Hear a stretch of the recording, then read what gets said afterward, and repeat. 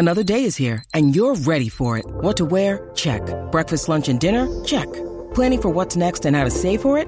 That's where Bank of America can help. For your financial to-dos, Bank of America has experts ready to help get you closer to your goals. Get started at one of our local financial centers or 24/7 in our mobile banking app.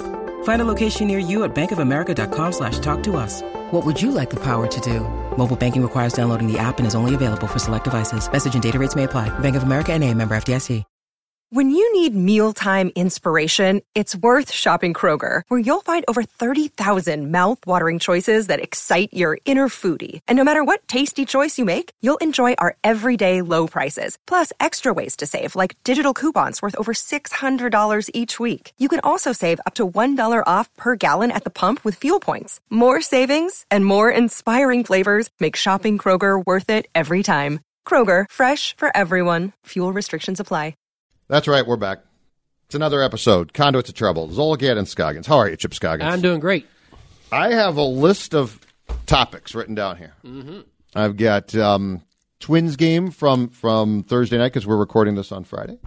I've got Packers-Bears, a great historical matchup.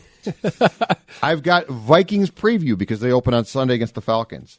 I've got Gopher recap and look ahead. Gopher football from last Thursday. Just a great game against South Dakota State. Never a doubt about that game.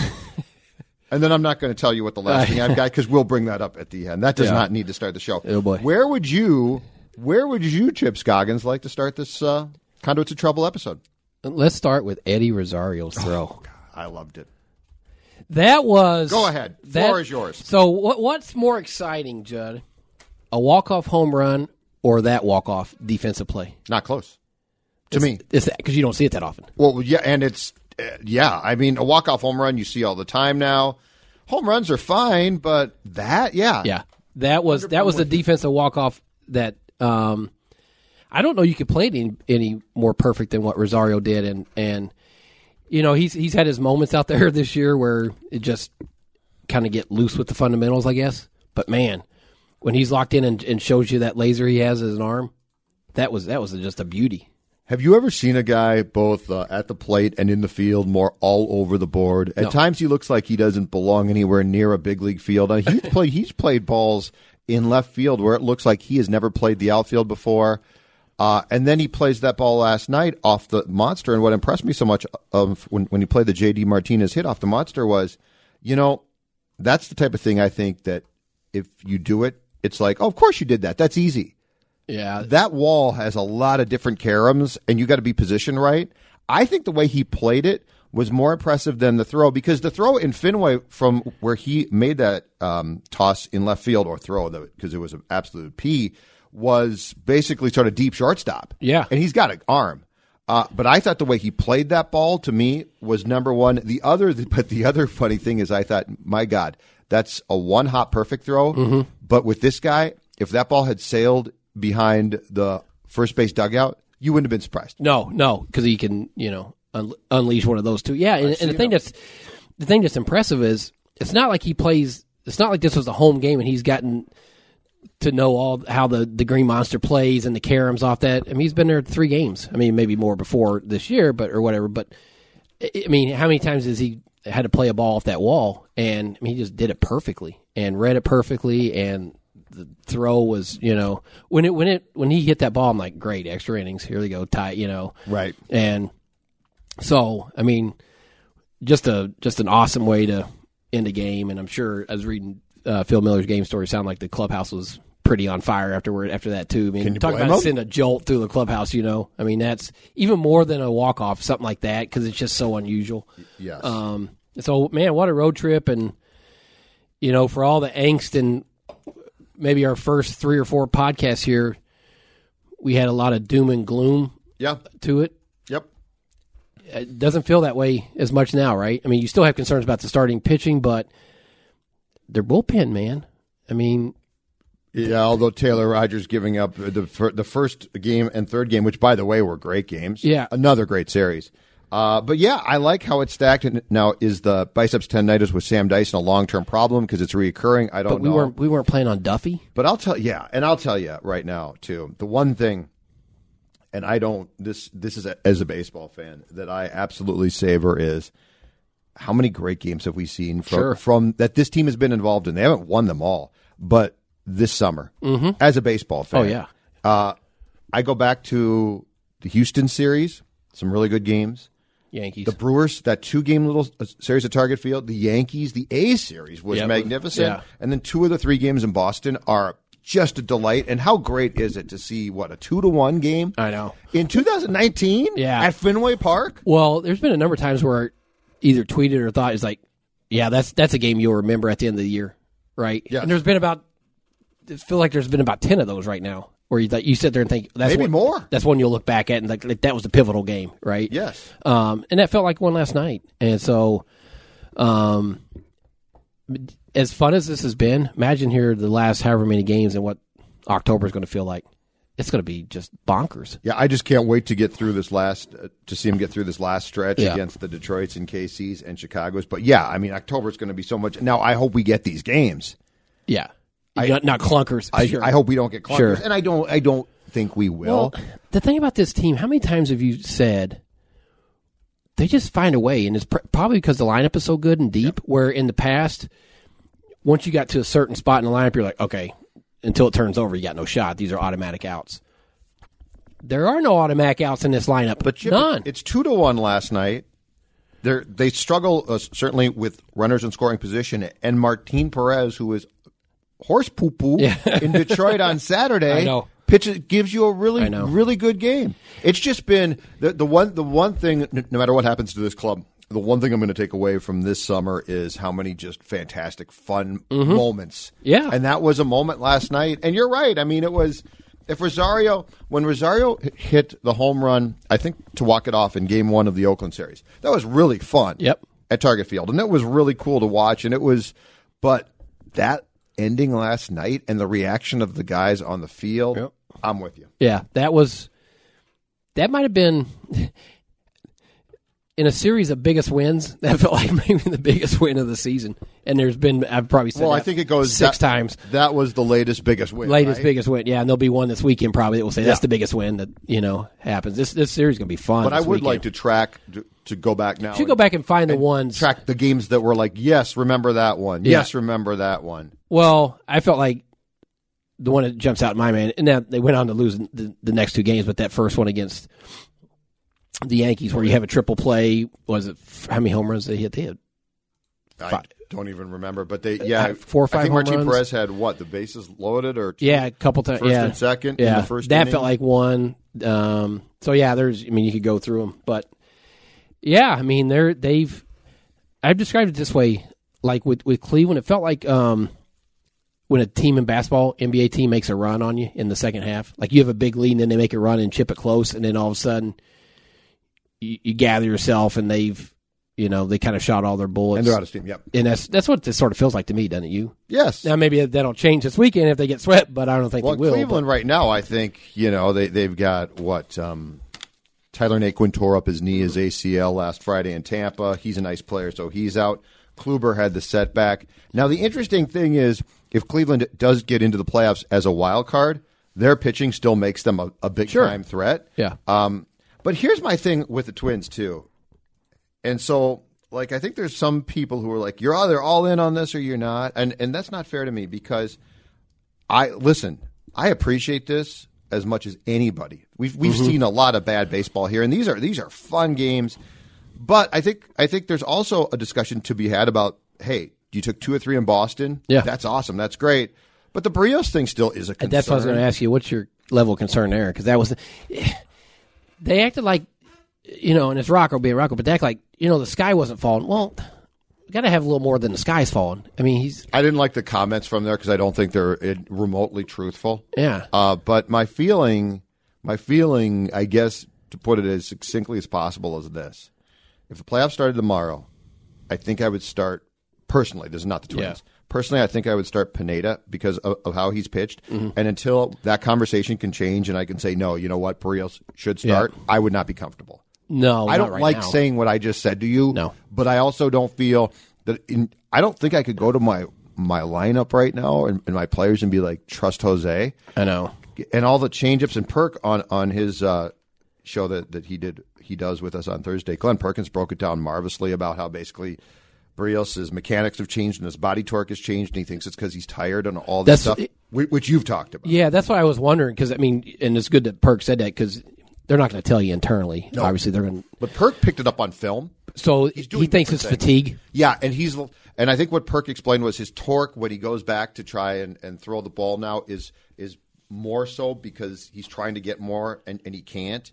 But I wonder if the way he trains has led to this. 100%, I think that he wears himself out because he trains so hard. My biggest concerns now for 2020 are no longer Sano and Buxton. It's Buxton Berrios. As far as getting this right. Yeah. You got to get Buxton healthy consistently. Don't know if you can. But Berrios, you could definitely alter. I don't want him pushing cars all winter. I don't need him to do that. Yeah. You wonder, because this is not just a one-time thing. Right. That he's run out of gas before. And I don't believe that you just become a crappy pitcher. No, because you're not dominant and have that kind of stuff, then all of a sudden just fall off a cliff. And at the same time, every year, if something's not triggering it. His velocity's down a couple miles on fastball, and right. So that leads you to believe that he's tired, and so you wonder. And you've got to have him at some point. Are they going to if they take care of business this weekend and stretch the lead? Yep. Do you think they skip him at that point? Well, they pushed him back in the Boston series. But they wouldn't get, I'm talking about skipping him for a week and letting them. They might. I don't know. But as far as the playoffs go, I don't like this conversation. No. Well, no, because you need him. I don't see a scenario where and I might be wrong here, but I don't see a scenario where you could be like, oh, you know what happened? No, Martin Perez pitched a great. Yeah. He did last night, but can you count on that when you're playing in the playoffs? And I don't think. I don't think internally they'd put Pineda in front of him. I think you're probably right. But until I feel back there, I'm saying what Judd Zulgad wants is very important. Yeah. Judd Zulgad is comfortable the Berrios can start, and I'm just not. Well, you know this. I mean, if he doesn't do a dramatic turnaround now, they're going to be crossing their fingers. They're not going to put him out there with a ton of confidence. They're going to be like, "Oh boy, I hope this works." Exactly. All right, we've got so much to get to. Yeah, let's go. We've got so much to get to. Okay, what do you want next? Packers, Bears, Vikings preview. Let's save the debacle for last night till tonight. Let's do Vikings preview. And I have after watching. Oh, we'll mix it in. After watching last night's debacle. Yeah, you can time it. First game. You just it's always a crapshoot. You have no idea because these teams don't play in preseason, and it's kind of that way in college football. We saw it in college football last week, which we'll get to, I'm sure. Unfortunately for you, we will. A lot of teams around college football, if you watch it, they just did not play the way they thought they would or what you expected them to. And so I don't know if I think there really is something to football. Football practice and training camps now are not anywhere close in terms of hitting, scrimmaging, live periods. Nothing is shipped. So you don't.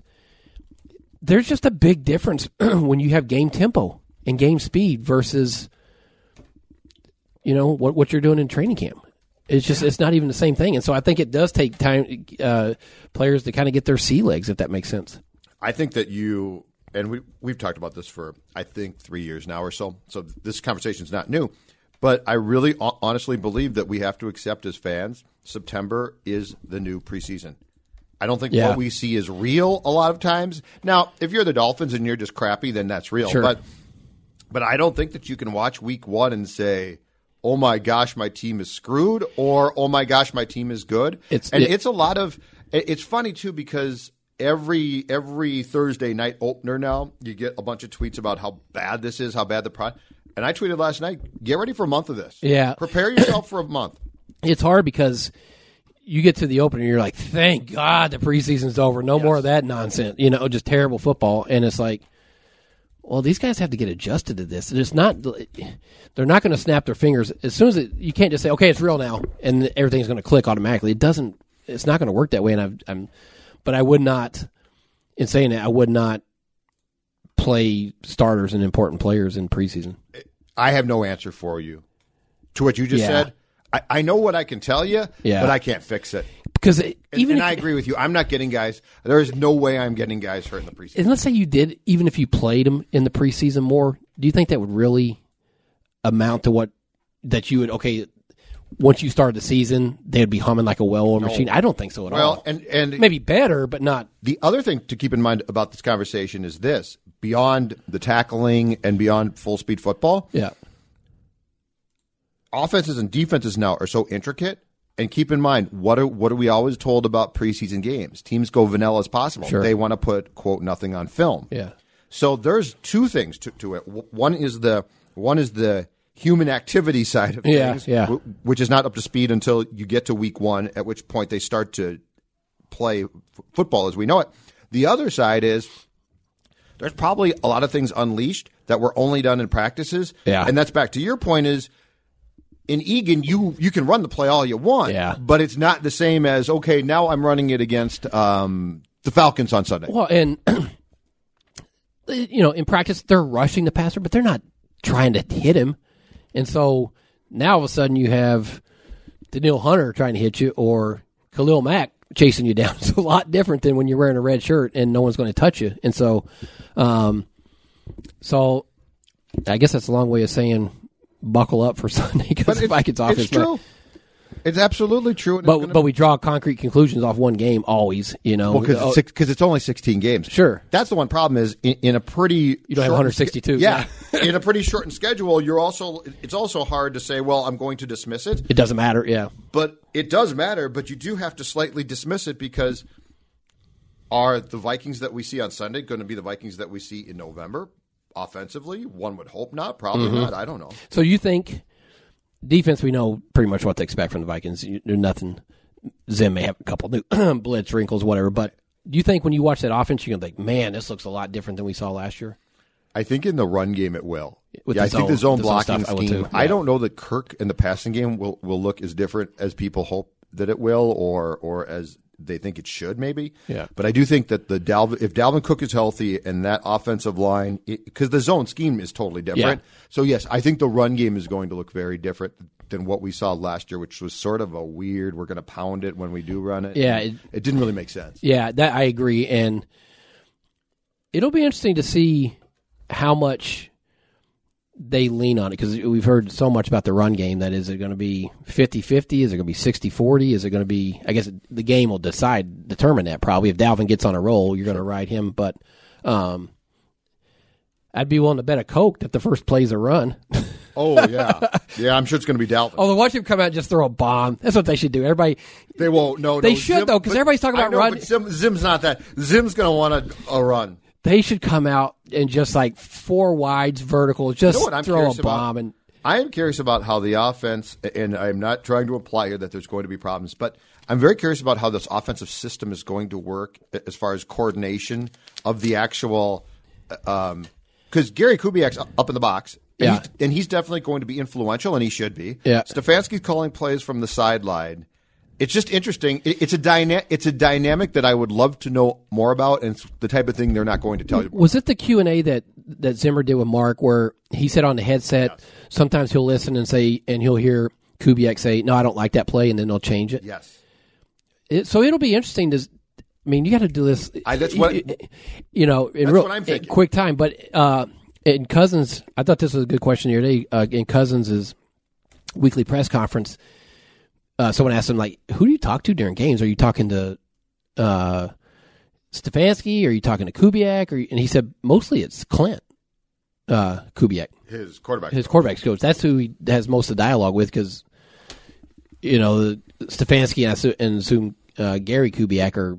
But how much time do you have? If you're Stefanski, are you calling, so you're on the headset, so are you saying, I want to run this play, and then Gary's like, no, because you got a play clock, and it's got to get to Cousins before what? It shuts off 15 seconds left? I think, yeah. So you got to get the play to him, or is Gary suggesting things first, and then Kevin deciding? It's just, it's a process I'd love to know more about, but it's the type of thing teams don't tell you. And, does Rick Denson chime in? I assume he's in between series. His more stuff like, hey, these runs are working, that type thing, not actual play calling. My guess is he doesn't chime in. But it sounds like. But he's coordinating. So Stefanski's calling him in the Cousins. Yeah. So is Kubiak on there too at the same time? That's my understanding. Is there only one voice in there? Well, Stefanski. I think Stefanski's. So only one voice can go to the helmet. Yes, and only one should. We don't want to confuse. Well, no, but that's what I'm saying. So when he calls a play, is Kubiak saying, yeah, let's run that, or no? At that point, this is my question. Like, I'd love to find this out. Or is Kevin saying, I want to run 2 dragons steep right, 3 Scoggins, and then Gary saying, "Oh no, let's," or is that this is an entire process that would be really interesting to find out how it works, because it's not that most teams don't have multiple people helping out with things. This is not. But this is basically, I think it's fair to say, at the very best, it's two co-offensive coordinators, because it's Gary's offense. Yeah, and this is not Kevin's offense. And the way Zim said that, it sounds like he can overrule on a play, because he said, "Oh, I don't like that play," or "I like that play," or whatever, or he'll suggest something, and Stefanski said, "No, I'm going to do this."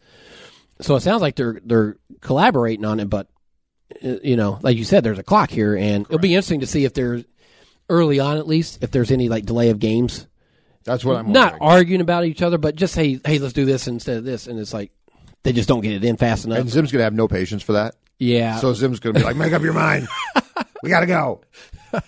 So what's your guess here? And I'll start by saying that, and I said this before the Packers-Bears game, and more so than ever, it's true now. I don't remember a year going into the NFC North where I have been so on the fence. Yeah. I can't. I think the Vikings are going to win 10 games. That I think. But as far as Packers, Vikings, and Bears, Chip, I don't know. Yeah, I picked the Vikings to go 10-6 in our official thing that's coming out Sunday. I picked them to go 10-6 and make the playoffs. The Vikings. I thought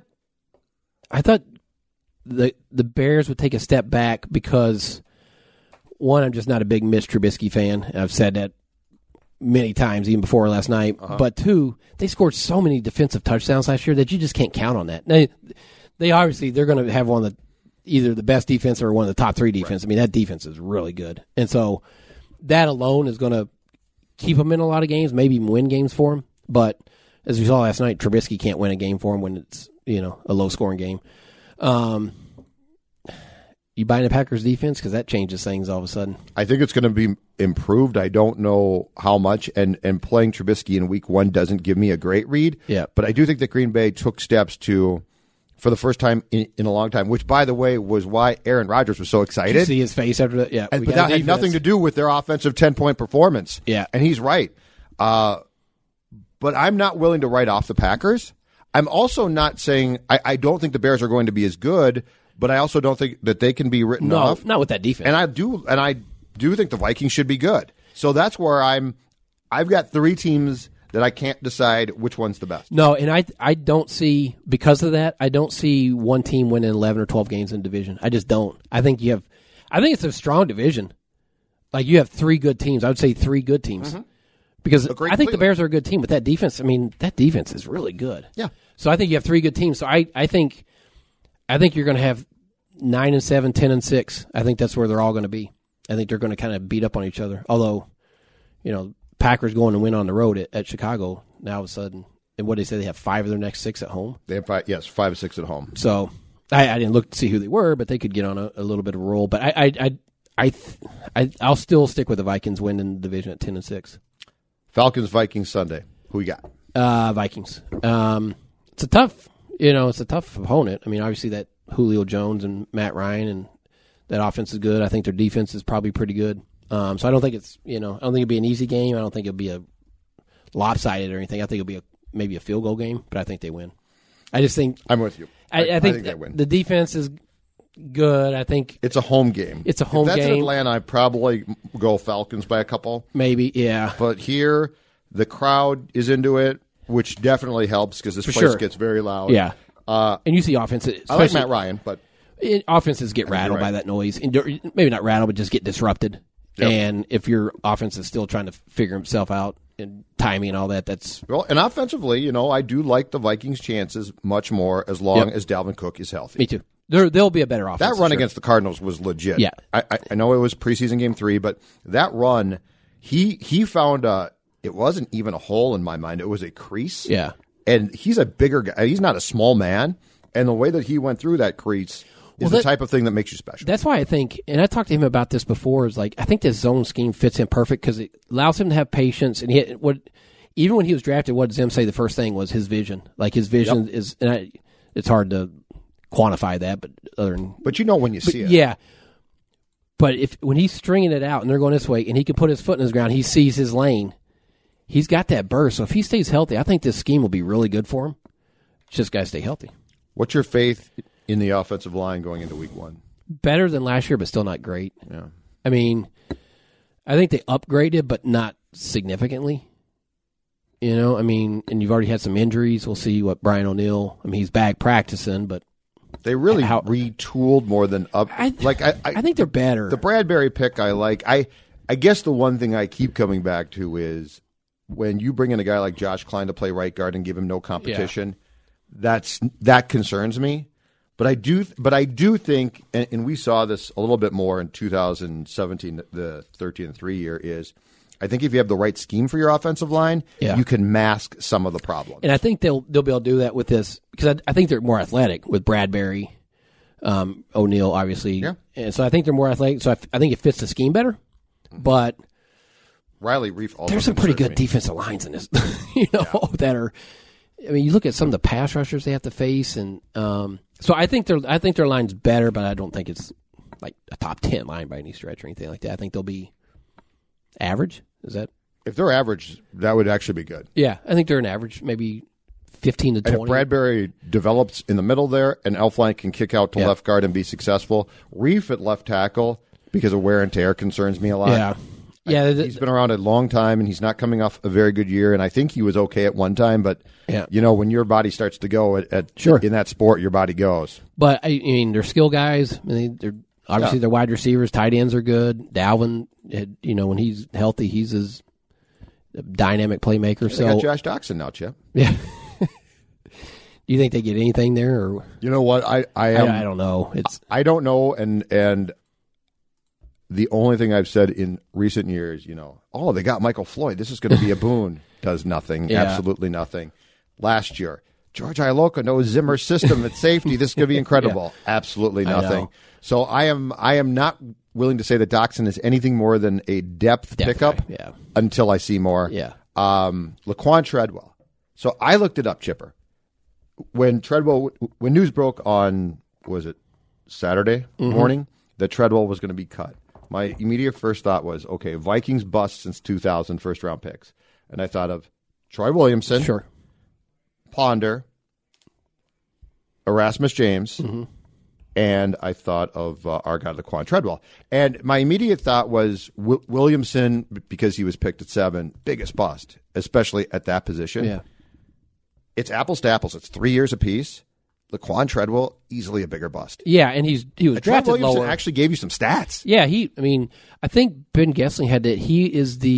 Was he the first round wide receiver they've had that didn't make it to year 4 and didn't have 1,000 yards total. Okay. Well, actually, but Troy didn't. Troy in his career, though, right? Troy went. Oh yeah, no. In his career, both stats. Okay, combined. Yeah. Okay, because Troy played 2005, 6, 7. And then I think was not back for 8. But anyway, yeah. Laquan Treadwell is an absolute mammoth bust. Now you also got Diggs and Thielen. One's undrafted and one's a 5th-round pick. So it masks that a little bit. But boy. It is amazing, isn't it, that I'm still just flabbergasted that you have like smart NFL guys, right, who know a lot more about football than we'll ever know. And that you could not, and this is not just the Vikings, I'm just talking about NFL in general, that you could not, Adam Thielen could go undrafted, but then a Laquan Treadwell can go in the first round. Or Diggs, like, how do you miss or that? Diggs slips to the 5th round. Thielen I sort of get because college-wise he was so you're off the You're radar. not wanting to watch Mankato, yeah. But Diggs was hurt. What, broke his leg at Maryland? Yeah. But the Diggs one to me is the one where you say, but can't you? Laquan Treadwell had his leg blew up. Yeah. So this is not a guy who was completely healthy, and he's picked, 23rd in that draft? So and Diggs also I can't answer your question. And Diggs, I think, whether this matters or not, but I think he was like he's a 5-star recruit coming out of high school. It was like one of the top high school. So it's, you knew there was pedigree there. It's not like a guy just came out of nowhere. I mean, he was one of the best high school players in the country, and then his was just the injury thing. But, yeah, I mean, I haven't even checked and looked at Treadwell catch on anywhere. He was working out in Buffalo this week, and I don't think he caught on there. So his career might be done. No, he's got a future. XFL, baby. Yeah. He's going the XFL. Do you think another NFL team gives him a shot? I just don't. Well, I mean, Maybe someone gets desperate at the end when the injuries start piling up. And he can play special teams a little bit. I said this. I said that the Vikings might have had discussions of keeping him around as a depth receiver and a special teams guy, because I don't think he was a bad guy. Yeah. Like, I don't think he was a pain in the ass, right? No. But I said the problem is, as long as Kirk's on your team, you can't have Laquan Yeah. because Kirk will throw to people. Yeah. Do you think Brett Favre would have been like, Laquan's open, think I'll throw it to him? Yeah, He would have been like, I'm throwing in triple coverage here because there's Adam Thielen. He didn't trust Berrien to throw it there at the moment of truth. Think about this. When's the last time, and they've fixed it with Doxson, but when's the last time they kept 2 quarterbacks and 4 wide receivers on the initial cut, 53? Boy, No, I don't know. I mean, I don't ever And the remember. quarterbacks thing, by the way, is absolutely fine. And Kyle Sloter got himself cut. Keep 2, yeah. Just keep your but if you got a chance to make the roster as the 3 quarterback for the third consecutive year, just keep your mouth shut. Yeah. But receiver wise, no.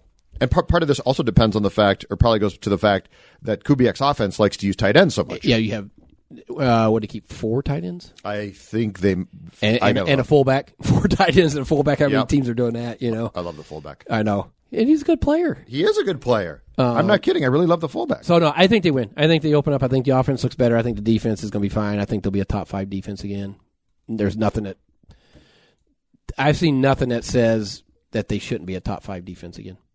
I mean, do you? I don't think any of these guys are ready to hit the clip. Maybe I don't know because somewhere the only thing I don't like is they continue to run things back a lot, like try and bring guys back. Okay, yeah. Let's run things back again. Sure. And in football, I think I learned my lesson in 2010. I'm not a huge fan. I would have liked to seen a little bit more turnover on defense, but Zimmer. But until Zimmer's defense falls off the map a little bit, I'm not going there. Yeah. Because I've made assumptions that things should start to happen, and for all of Mike's faults with kickers and special teams, and his faults with offensive coordinators that he shouldn't have hired, and he did, the man can flat out coach defense. Mm-hmm. He's really good at it. And he develops guys. You wouldn't have brought back Griffin, right? I would not have brought back Griffin. Yeah. And I also would have made the definitive decision on Barr so that if he left the building, I had that money. Yeah. The Patriots would have told Barr, sorry. But the Griffin I like bringing him back, though. But but the Griffin one to me is what I don't. Sure. I would not have brought him back. Yeah, with the pay cut, I don't mind. I mean, obviously he wasn't going to come back at his price. Right. But I think I'm fine with Griffin to see if he's healthy mentally and physically, if he can kind of recapture that. And if it's not, it's just a 1-year thing. I would have told Mike that the Griffin restructure cash is going into a right guard. And Klein would have had competition. Yeah. And I would have had Klein on a cheap contract. Sure. But that had to go to me. To me, one of those guys had to go. Their money had to go to the offensive side, and more particularly the line, and it didn't. Mm-hmm. And that rubs me the wrong way a little bit because I think it's tempting fate. Hold on a second here. I got to check our clock because we are making hay here. All right, we're 32 in. Let's quickly do it. Oh, okay. Does Mitch Trubisky completely stink, sort of stink, or is he Christian Ponder? I think he sort of stinks because, and it's funny. I've said this from his first year, where he'll make some throws where you're like, "Oh, wow, that's pretty good," but then he also makes some throws where you're like, this is bad, and you can't win with that. Like the pick he's so erratic, and even like some of his throws last night weren't even the same area code. He had probably 3 that he got lucky weren't picked off, that he underthrew it in the corner, just was right there getting ready to jump it, but couldn't quite get there. He threw the one ball towards the end zone, and the corner never turned around, and it hit the corner's arm, and it's like, dude, if you just turned around, it hit him in the arm, so all he had to do was turn around, and he would have caught the ball. I'm not a fan. I just don't think he's that good. I don't think he's Christian Ponder, but I don't think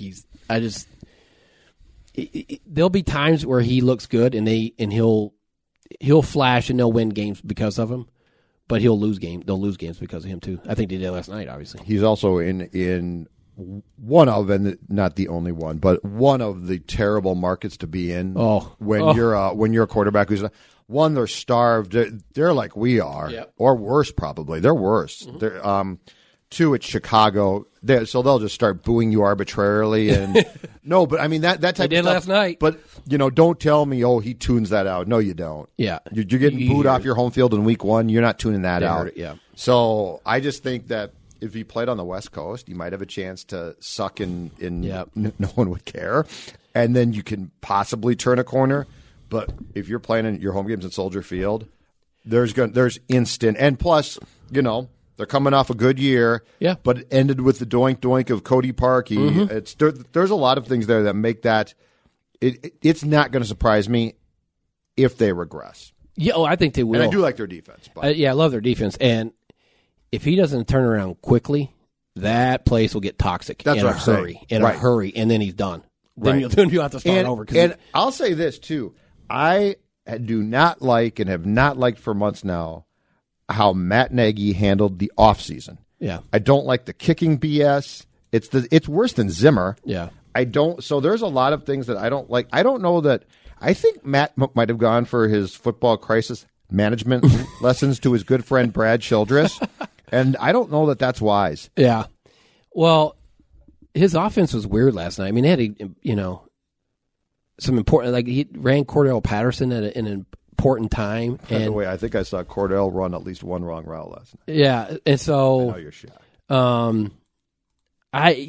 But to me, it starts with the quarterback. I mean, he was so all over the place with his accuracy last night. Yes. And so you can be creative and you can have skill guys around him, but if the quarterback's going to be that inaccurate, it doesn't matter. And so, I don't know, where they go or how good they'll be.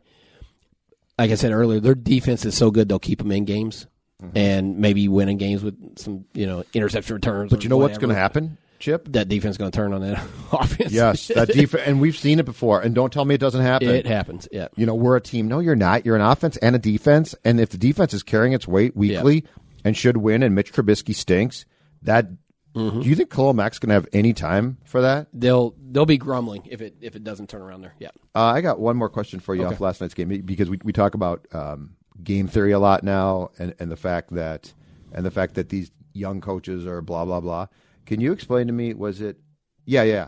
Okay. Late in the game, drive starts with 1:58 left, and in this case there was 1:53 left. 2nd and 5. Green Bay has the ball at the 25.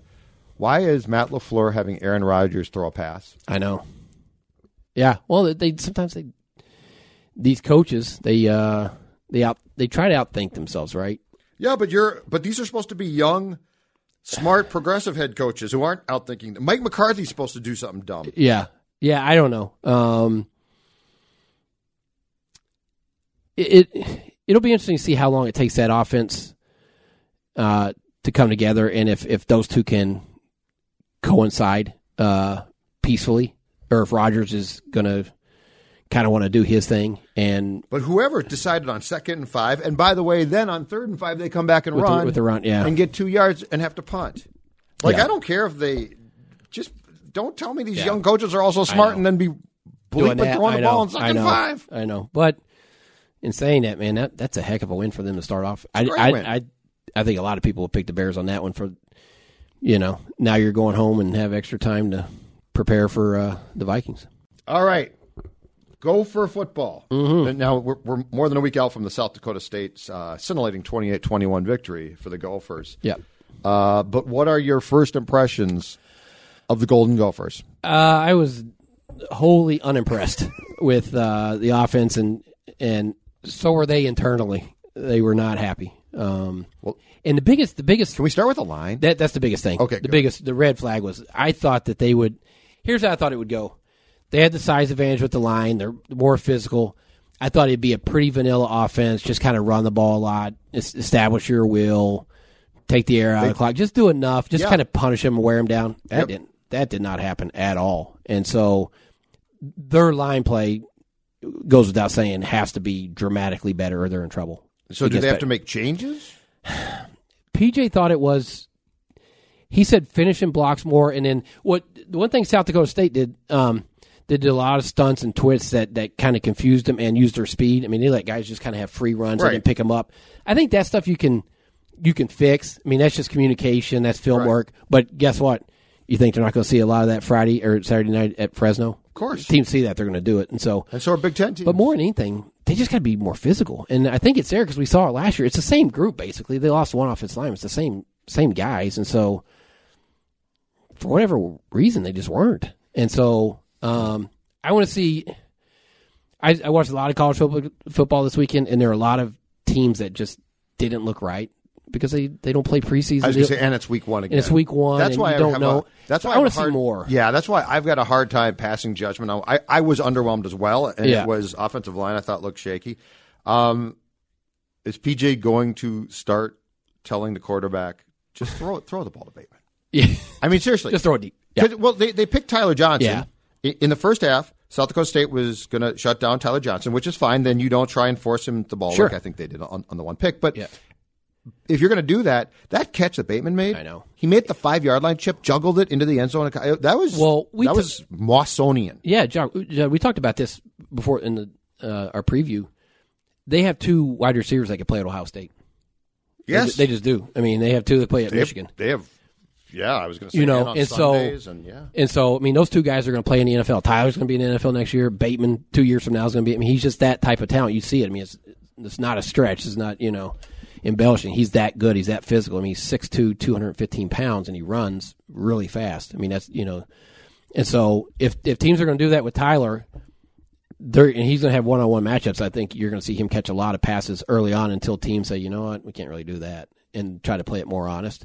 And so I guess that's what they did. South Dakota just bracketed Tyler Johnson and basically said, go elsewhere. And they have the guy now that can. I was going to say, then you can go elsewhere. Yeah, well, they didn't. Did he get a target in the second half? I don't think he did.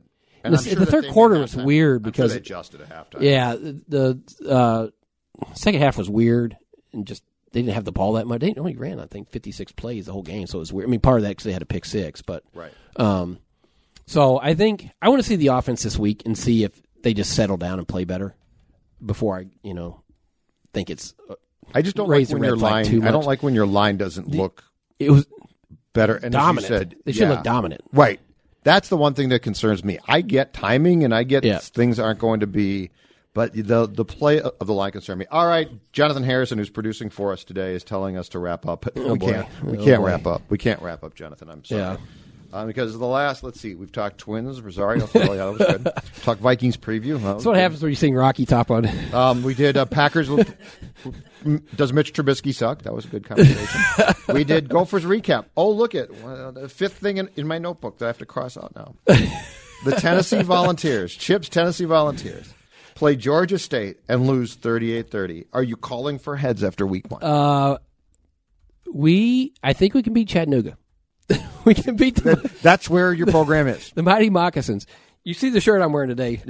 Well, your kid's going to KU. I've entered the transfer portal for fans. For basketball, too. You're done with college football. That's right. That was, and there's people that followed it. It's a nice shirt. Oh, thank you. Feinbaum and some of the writers in the South who followed Tennessee football longer than me categorized it as the worst loss in program history. Which is saying something, because I've seen some bad losses. I was going to say, you've seen... I've seen, but to me, that was... The last few years. I was just alarmed by, how unprepared they were. There was no energy, no juice, no... the offensive line was atrocious.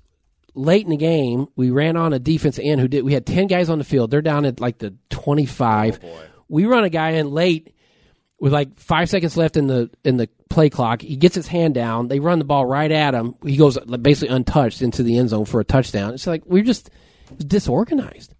So that's coaching. I'm not ready to call for his head yet, but it better be a lot better against BYU. Right? Yeah, Jeremy Pruitt. Yeah, it better be a lot better against BYU and going forward, because that was, and the scary thing, Judd, I don't know if you watched it. No, I've just read about it. There were big pockets of empty seats in that stadium. They announced 85, which it probably wasn't. When I was in school there and growing up, 105, and you were camping out for tickets, 105, everybody, that thing was full. Mm-hmm. If you're getting down into 80s and 70s, that ain't good. PJ Fleck might be popular after this year. You never know. I'm never singing Rocky Top on this again. I jinxed it. It was you? So you're taking responsibility. I jinxed You're it. taking responsibility for the Georgia State line. The worst. Paul Feinbaum calling it the worst. I was looking ahead to BYU. I got to be honest with you. I was looking ahead to BYU. You were looking ahead. How could you look ahead? You know better. 26-point favorites. And you just get pounded. And the coach, the Georgia State coach was right. He's like, we knew we could take it to them along their line. We just knew we had the edge there. It's like, how about that? So, yeah, it was not a – and then my alma mater, Missouri, they lose, too, at Wyoming, which – Is Missouri good in football these days, though? They shouldn't lose at Wyoming. That's Royce's buddy's team, right? I know. Tracy Ringlespi's team? Yeah. So it was an 0-for-2 at the Scoggins house. All right, we'll try again. Hopefully you have more success We're on to BYU. with your teams. We're on to next BYU. week. Go KU. Conduits of Trouble. We'll talk to you next week. Hi, this is Chris Howard, host of Plugged In with Chris Howard. The College Football Playoff Committee made their decision on Sunday, and as much as I loathe the idea of Ohio State losing their way into the College Football Playoff, I 100% agree with OSU making it in over Bama. Nick Saban citing some hypothetical point spreads to prove his point that the Tide deserve a spot in the college football playoffs holds little substance when you consider Bama's best win is over Texas. No, the committee got it right. TCU had a great season with far more ranked wins than Bama and didn't deserve to lose their spot after playing a surging Kansas State in a championship game. And Ohio State, while not playing some of their best ball later in the season, was still 12-0 until they came face-to-face with my Wolverines. While the college football playoff system isn't nowhere near as good as it could be, it's better than what we had. And in a few years, it will be better for all of college football. Hi, this is Chris Howard, host of Plugged In with Chris Howard. Get the latest odds and trends for every professional and amateur league out there. From football to basketball to soccer and esports, we've got it all at BetOnline.net. And if you love sports podcasts, you can find those at BetOnline as well. And don't forget BetOnline for the NHL, MMA, boxing, and golf. Head to the website today or use your mobile device to learn more. BetOnline, where the game starts.